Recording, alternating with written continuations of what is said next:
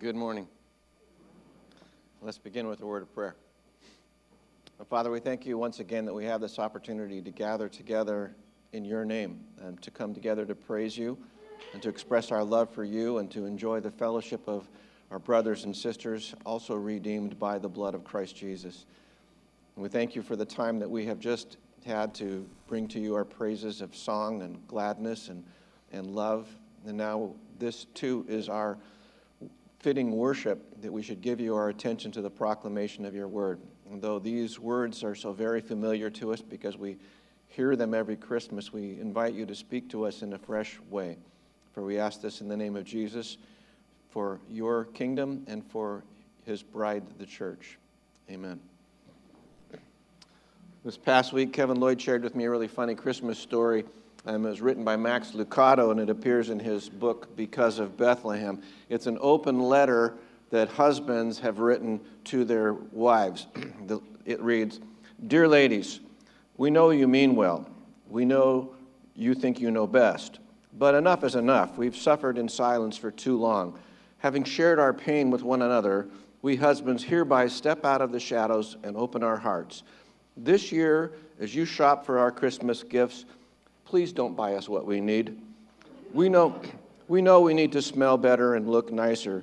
We know you like us in warm pajamas and new underwear. But we don't know what to say when we open these gifts. How can you fake enthusiasm over house slippers? How can you look happy holding a nose hair trimmer? We've lied long enough. For the sake of integrity on Christmas morning, we offer this guidance. As you look at any potential gift, ask yourself these questions. Can he play with it? Does it swing, bounce, shuffle, cast, or roll? Can you find a trigger, a grip, a ripcord, or a stick shift on it? Does it consume oil or dog food? Does it have a big screen and a remote control? If it does, buy it. Doesn't matter that he already has one. This is no time to be practical. When considering an item of men's apparel, ask yourself, is it brown and green and rain resistant? You can't lose with a garment that is. Realizing that many women prefer to shop anywhere but the gun department, we offer these two suggestions. Does it make him look cute? Does it make him look like a hunk? If clothing makes him look cute, drop it immediately. If it makes him look like a hunk, buy two. When all else fails, ask, can he eat it? The question is not, would you eat it? Or do other humans eat it? Or is it edible? Don't occupy yourself with such trivialities. The question is, can he eat it? Anytime the answer is affirmative, consider yourself on safe ground. In closing, we extend this offer. If you'll buy us what we want, we will do the same for you. Without revealing any details, we will tell you this. A large vacuum cleaner company has offered us a group discount. And you thought we were insensitive. No need to thank us, your husbands. Well, at Christmas time, we give each other gifts, and giving each other gifts is a reflection that God has given us the greatest gift of all, his Son. It's also, we give gifts to one another in imitation of the gifts that the wise men brought to Jesus. We give a lot of attention to the gifts that we give each other, but now this morning I want to ask, what gift is fitting for us to bring to God? What does God want? What does God need? What does God take pleasure in that we can offer to him? Let's take our Bibles and turn to Matthew chapter 2, verse 1. Matthew chapter 2, verse 1. And I won't help you find that. I bet you know how to find Matthew. Every Christmas time, we hear the nativity story, and we always hear it from the Gospel of Luke. This Christmas will be no exception, because Luke's account is the most complete. It includes the most detail. It's the most background, has the most players in it. You got shepherds and angels and Zechariah and Elizabeth and Mary and Joseph and Anna and Simeon. There's a lot of players in the Christmas story. Luke goes on to talk about Mary's purification, about Jesus' circumcision on the 8th day at the temple, the sacrifice that was being made of the pair of turtle doves. But isn't it odd that Luke does not mention anything about the Magi or about Herod killing the infants, and Luke makes no mention about the famous star of Bethlehem. And so we have to ask ourselves, why, when Luke is being so careful to include everything with such great detail, why does he omit the story about the wise men? And it's probably that even though they're important to our nativity, the reality is they weren't there. They weren't at the nativity. In fact, we have these little statuesques here with the three wise men. They weren't there. You don't know, man. You weren't there. So we have a lot of rather absurd Christmas traditions and guesses about these three wise guys around the Lord's cradle. And they're real popular in Christmas art and in Christmas traditions. But most of what we know about them is just not true. It's a fabrication. We don't know that there were three. We don't know that they were kings. They're said to be representatives of Noah's three sons, Shem, Ham, and Japheth. And so consequently, since those three sons are the progenitors of all the human races, one of them is typically portrayed as an Ethiopian. We don't know, but history, tradition, Christmas fantasy has given us their names too: Casper, Belteshazzar, and Melchior. That's all fanciful. Completely out of the Bible. We don't know any of those things because, for sure, they weren't there at the nativity. So take your Bibles now. We'll turn to Matthew 2:1. Now, after Jesus was born in Bethlehem of Judea in the days of Herod the king, behold, wise men from the east came to Jerusalem, saying, "Where is he who was born King of the Jews? For we saw his star when it rose. We have come to worship him." When Herod the king heard this, he was troubled, and all Jerusalem with him. And assembling all the chief priests and scribes of the people, he inquired of them where the Christ was to be born. They told him, "In Bethlehem of Judea, for it is written by the prophet, 'And you, O Bethlehem, in the land of Judah, are by no means least among the rulers of Judah. For from you shall come a ruler who will shepherd my people.'" Then Herod summoned the wise men secretly and ascertained from them what time the star had appeared. And he sent them to Bethlehem, saying, "Go and search diligently for the child, and when you have found him, bring me word, that I too may come and worship him." After listening to the king, they went on their way. And behold, the star that they had seen when it rose went before them until it came to rest over the place where the child was. When they saw the star, they rejoiced exceedingly with great joy. And going into the house, they saw the child with Mary his mother, and they fell down and worshipped him. Then opening their treasures, they offered him gold, frankincense, and myrrh. And being warned in a dream not to return to Herod, they departed to their own country by another way. So before us today is the question, who are these guys? Who are the Magi? And just exactly what are these three kings doing in our nativity set at our Christmas time? Well, let's talk a little bit about the background of the Magi. They're from the Persian Parthenon Empire, which is east of Palestine in the area formerly ruled by Babylon and then later by the Medes and the Persians. These Magi are actually descendants of the Medes and the Persians. They were unusually capable and gifted scholars. They had risen to great power of leadership in the Middle East by this time. They were, at the time of Christ's birth, the ruling body of the Persian Empire. They weren't the kings. They were the king makers. They were the ones who decided who the kings were to be.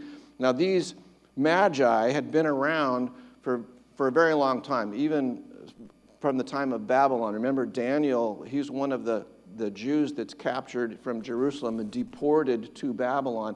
And after all of the stuff that happens, Daniel becomes the chief of the Magi.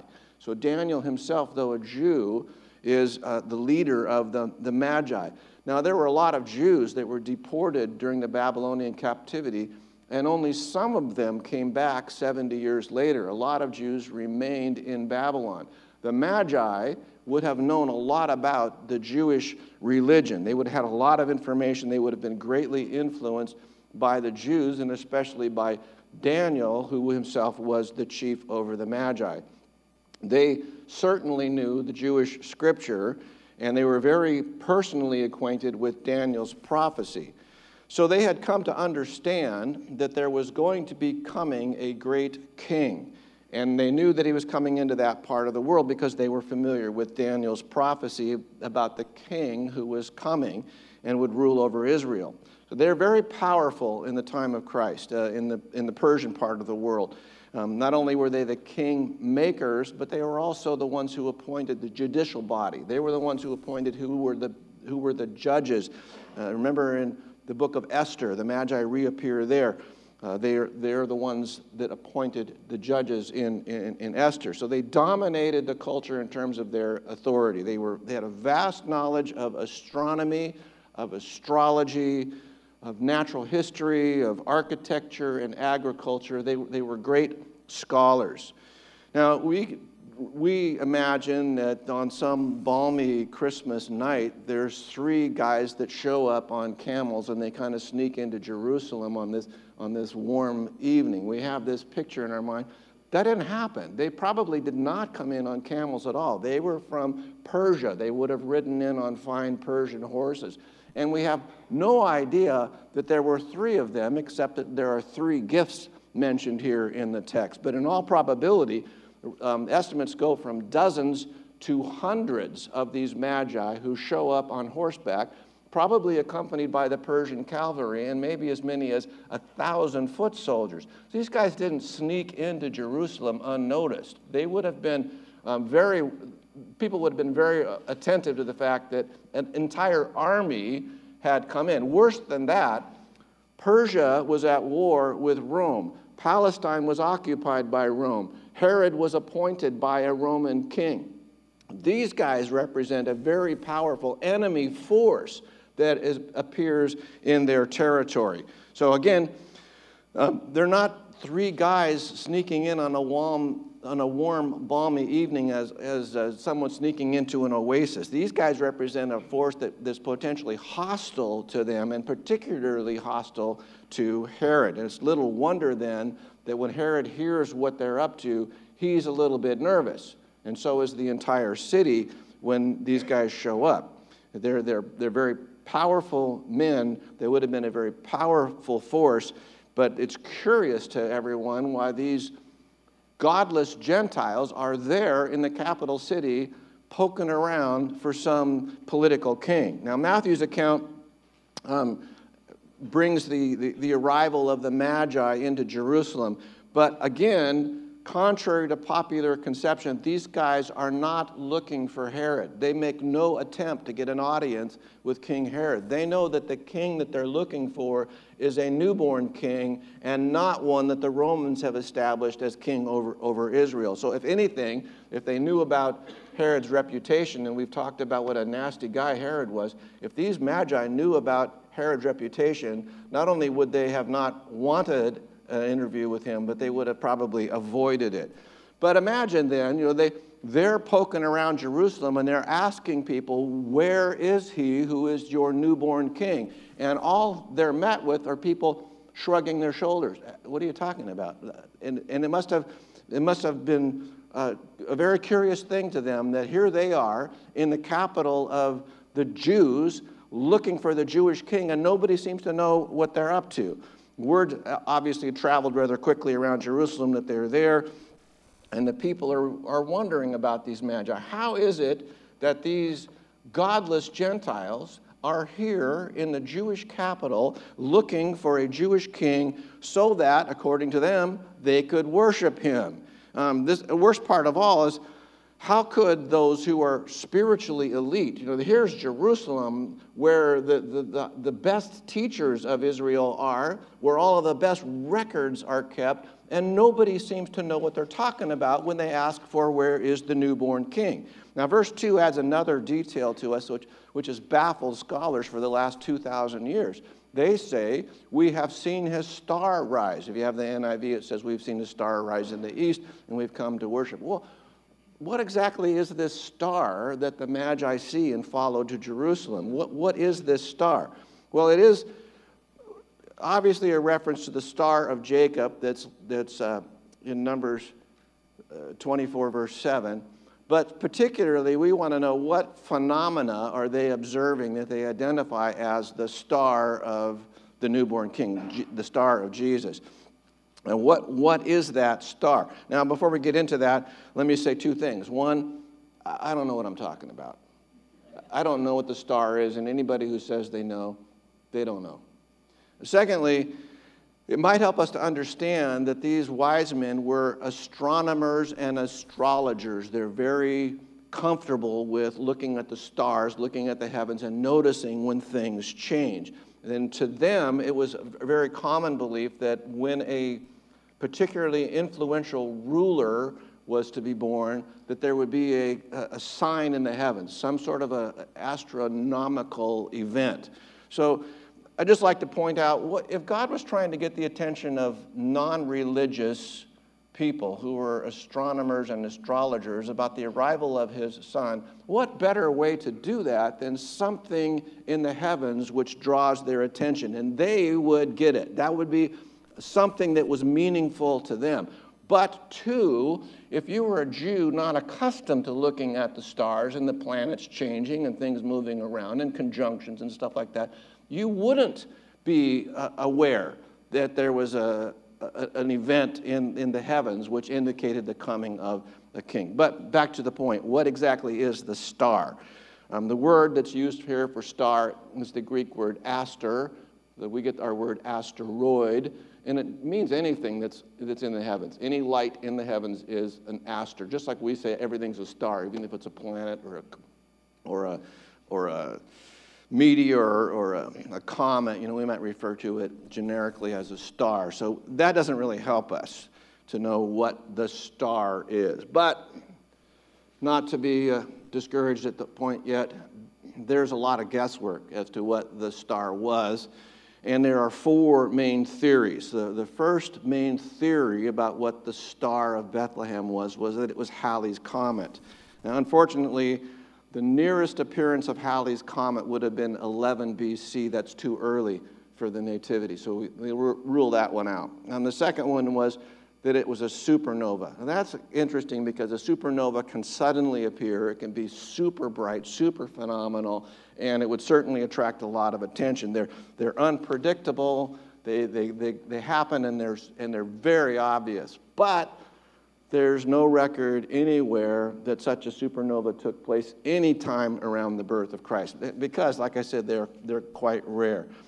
Probably the most popular theory is that there was a conjunction of planets, and among this is the biggest theory is that in 7 BC there were 3 planets, Jupiter, Mars, and Saturn, and they all converged at this particular time with this very rare conjunction which takes place only every 125 years. But 7 BC is too early for us. So it's probably not that conjunction. Another conjunction, a little closer for us, would have been the conjunction of Jupiter and Venus. That happens in 2 BC. But Herod dies 4 BC, so it couldn't be that, because Herod's still there to kill the infants. So it has to happen before Herod dies. But this conjunction theory, again, like I said, it makes the most sense if you're looking for a natural explanation, because they, looking at the stars, would notice this, and they would have been quite pleased at this, if it was a conjunction, at this rare astronomical, astrological conjunction. But it wouldn't have been noticed or important to the Jews. But again, the problem with that is that the nearest one we could find that fits happens in 7 BC, and that's too early for the Nativity. The fourth option is that whatever it was supernatural. It's not a natural phenomena. God caused a light to take place. And some say, well, there's a lot of occasions in the Bible where God has his appearance, the Shekinah glory. Remember when he's leading the Israelites out of Egypt, there's this pillar of fire. This is not a natural phenomena. And so perhaps the star that they see is a light that God places there, but is not a natural phenomena. It is a supernatural phenomena that God put there in order to guide these magi. Also, there's something particularly unusual about this star. So these magi are watching, and they see this, whatever they see, this light, this star. Let's just assume it's a supernatural thing here for a minute. And they begin to connect it with the prophecy in Daniel about the coming of Jacob's star, the king. And they have to have time to organize, identify the conjunction or whatever the star was, organize a trip and travel from Babylon area all the way to Jerusalem. And they mount this expedition, but somewhere along the line, the star disappears, because while they're en route, they're not following the star anymore. And that's why when they get to Israel, they think, well, where do we go now? They've identified it as the star of Jacob, the star of the newborn king, but they have to go to Jerusalem to inquire, because that's as close as they can get. The star has disappeared. They go to Jerusalem to inquire, asking the people and asking the scholars there, where is the residence of your newborn king? They don't know. The residents there do a search, and they come up with, there's a town 6 miles south, Bethlehem, that's where the king's supposed to be born. And they leave Jerusalem, they're on their way 6 miles south to Bethlehem, and, where are we, verse 11 or 12, the star reappears and goes before them and leads them not just to the town, but to the very house where Jesus is. And then there's 2 words of significance to us here. The word where Jesus is a toddler. The word is not infant here. The word is toddler, paidon. And Jesus is no longer in a barn. He's no longer in a place of where the animals are kept. This time he's in an oikion. He's in a house. So he's probably about 2 years old, and he's in a house. The Magi were not there at the Nativity. So in eagerness, the Magi find the King of Kings, and it's interesting to me that they find him, and they're eager to bow down and worship him. We're verse 10 or 11. But also curious that while they're so eager to seek him out and eager to worship him and greatly rejoice at the reappearing of this star, that the Jews aren't. The Jewish elders aren't down there with them. The wonder of the Magi is inescapable. That God reveals to a people who are not his covenant people about the coming of the king. And they come and worship him, while God's own people seem rather indifferent and apathetic about the whole thing. The arrival of this star and the arrival of the Magi should not have caught God's people by surprise. Like I said, here is the temple. Here are the scriptures. Here are the records. They would have known that. They would have known, in fact, they revealed that they did know not only when the king was to be born, but where the king was to be born, because they end up telling the Magi in Jerusalem or in Bethlehem, you'll find the king. And it's also interesting that the Magi not only know when because they see the star, but they know when because of the prophecy that Daniel had given them. The Jews should have known that as well. If you look at the book of Daniel, you don't need to, I'll read it for you, but it's Daniel chapter 9, beginning in verse 20. Daniel says this, and it's the angel Gabriel speaking, "Know and understand this, from the issue of the decree to restore and rebuild Jerusalem until the anointed one," that's the word here for Messiah or Christ, the anointed one, the ruler comes, there will be 7 sevens and 62 sevens. It will be rebuilt with streets and a trench, but in times of trouble. After the 62 sevens, the anointed one will be cut off and have nothing. The people of the ruler who will come will destroy the city and the sanctuary, and the end will come like a flood. So there is a very accurate prediction about when to expect the Messiah that these Magi knew about, that the Jewish elders also should have known. So the time between the issuing of this decree to rebuild Jerusalem until the time when the Christ, the Messiah, the Anointed One appears, was to be 7 sevens and 62 sevens. 69 sevens is 483 years. So Artaxerxes decreed the rebuilding of Jerusalem in 457 BC. That means that the angel Gabriel, through the prophet Daniel, pinpointed the coming of the Messiah, well, more specifically, pinpointed the Messiah's declaration, that would be at his baptism at 26 AD, and his crucifixion in 29 AD. Now we work backwards knowing how old Jesus was, and we come to 4 BC, which fits the timeline perfectly because Herod dies that year in 4 BC. But isn't it curious that the wise men knew that, and the people of God seem to have completely let that escape their attention. So the wise men come, and they come and worship Jesus. They offer him their gifts. But I don't think Matthew is particularly interested here about the identity of the wise men. He's not particularly interested in the personage of the wise men at all. He is, however, interested in what gifts they bring. That's the point of the story. And any literary critic would look at the story and see that the gifts are mentioned last here. They occupy, therefore, a place of prominence in the writer's mind.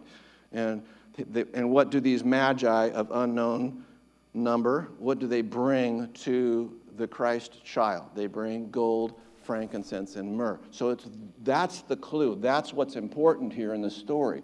They bring gold. Gold is the metal of kings. It's presented to Jesus as an acknowledgement of his right to rule. Well, it's often been pointed out that the gold was very useful because right after this, God tells Joseph, take your family and head to Egypt because Herod's going to kill all the boys.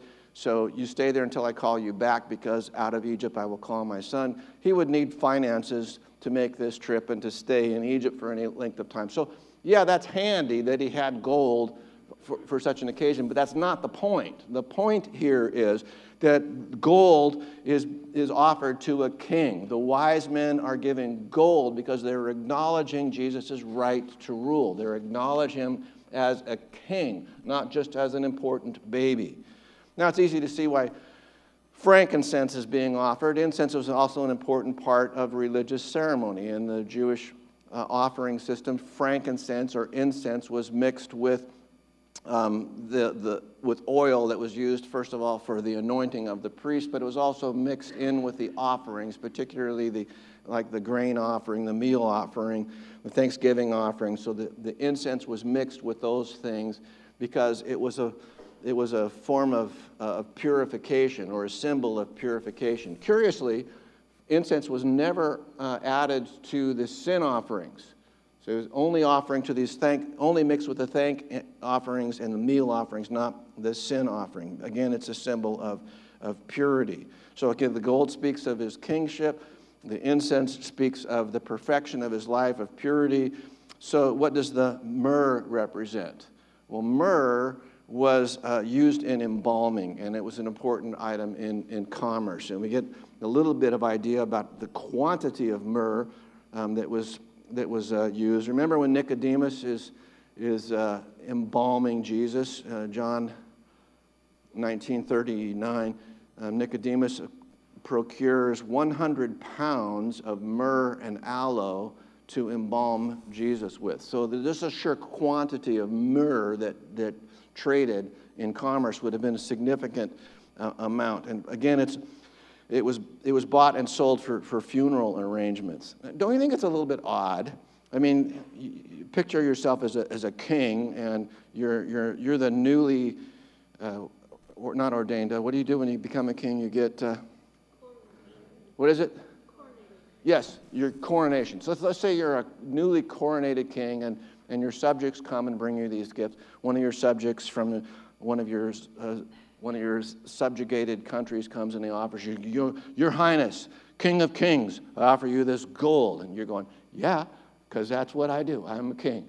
And then the next one brings, I offer you this very valuable incense, the frankincense, because of purity. You are a great king. You are pure. You only have other people's.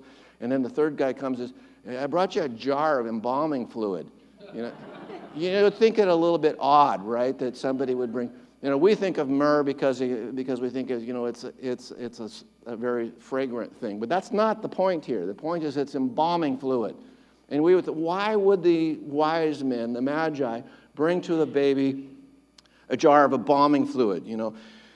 Because I think they're recognizing, again, through the prophecy, this is not just something that comes to them out of the air, but looking at the scripture, they recognize that this king comes for the purpose of suffering. And that's the whole point of Psalms 22. Remember when Jesus is on the cross in Matthew 27, he says, my God, why have you forsaken me? That comes from Psalms 22. This is scripture that these magi were familiar with. From Isaiah 53, this is a very familiar one when we talk about Jesus' death, where surely he took our infirmities and carried our sorrow, yet we considered him stricken by God, smitten by him, and afflicted. He was pierced for our transgressions. He was crushed for our iniquities. The punishment that brought us peace was upon him, and by his wounds we are healed. So they understand that part of this child's destiny is more than just being a king. It is to suffer and die. And so what an appropriate gift, this jar of embalming fluid that they're bringing to acknowledge not only is he a king, but to acknowledge his purpose in being a king in the first place. So you have these three phenomenal gifts: the gold, frankincense, and myrrh. Gold for royalty, incense for purity, myrrh for suffering. But all of these are simply modalities of what they're doing. What are they doing in offering these gifts? They're bowing down and worshiping him. That's the one thing that honors God. It's not the stuff that we bring. It's that we bow down and worship him as the King of Kings. The world has a lot of false ideas about what happens at Christmas. For some people, I may be exaggerating a little bit, but for some people, they think of Christmas as being, a warm family time where we honor motherhood and babies. I'm exaggerating, but you get the point. And other people would say, well, Christmas is the time where we offer something to God. And of course, we have this really stupid song, The Little Drummer Boy. I hope you never listen to that song.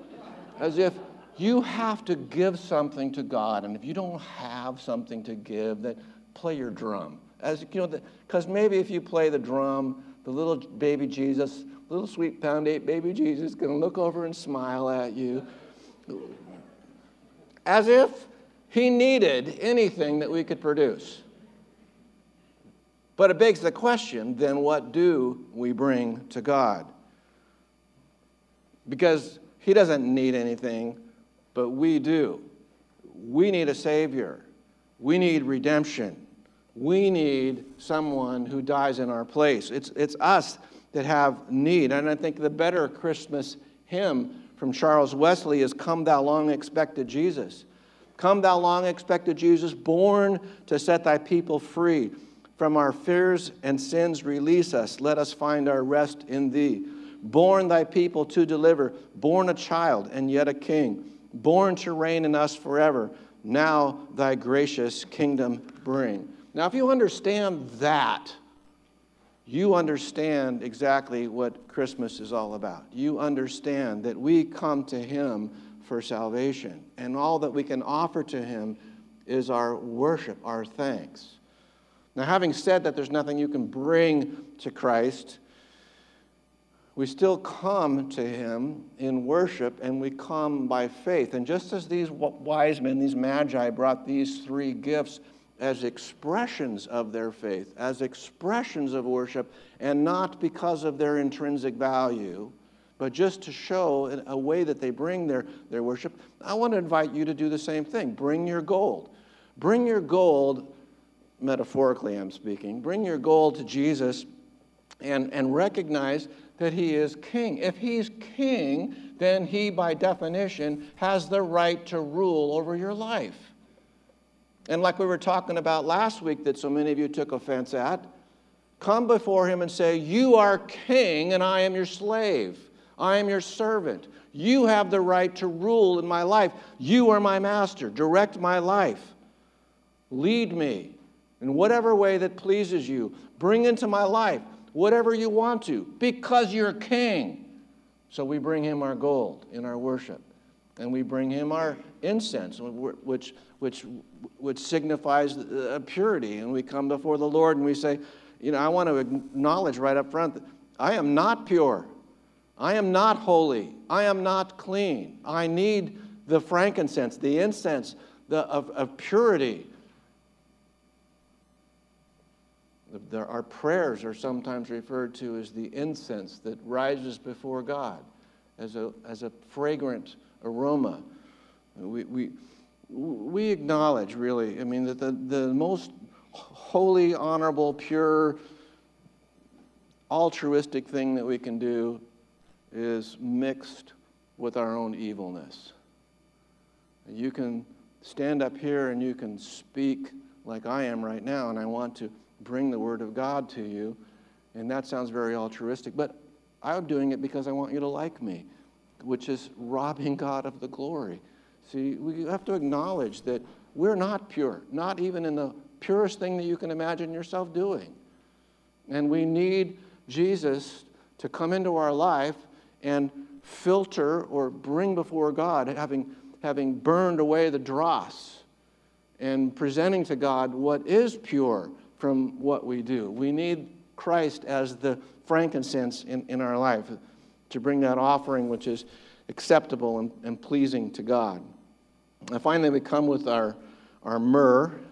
Again, the Magi bring the myrrh there as a symbol of Christ's death, and I invite you to bring, metaphorically, the myrrh of your life to acknowledge not only has Christ died for you, but at some point, and you confess this in your baptism, you declared, I have died in my old life, to my old self. And in the coming out of the water, I am being resurrected to new life. I'm abandoning the old life. I've died to that person that I used to be. So we recognize not only Christ's death in the myrrh, the embalming fluid, we recognize too our own death. And we say, Lord, I know I'm a sinner, and I know I deserve the consequence of my sin, which is to be barred from your presence forever. But when you look on my sin, see Christ dying in my place. When you look down at my filthiness, see the blood of Christ sprinkled over me, and then place me in your presence forever. You've taken my sin. Now I ask you to accept me as your child forever.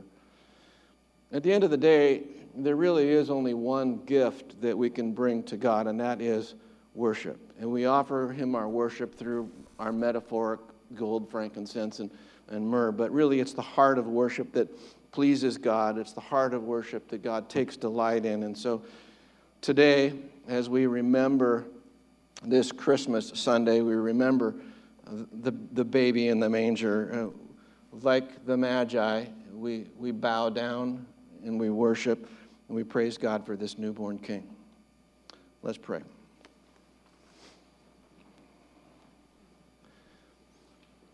Father, this Christmas season, while we enjoy the fellowship of our family and we enjoy the comfort of the lights and the trappings of Christmas, we also acknowledge that it is a reminder that you are King and that you are pure and that you came to die for our sin. And the fitting gift that we bring to you is our heart's response of just saying thank you. And we believe your word.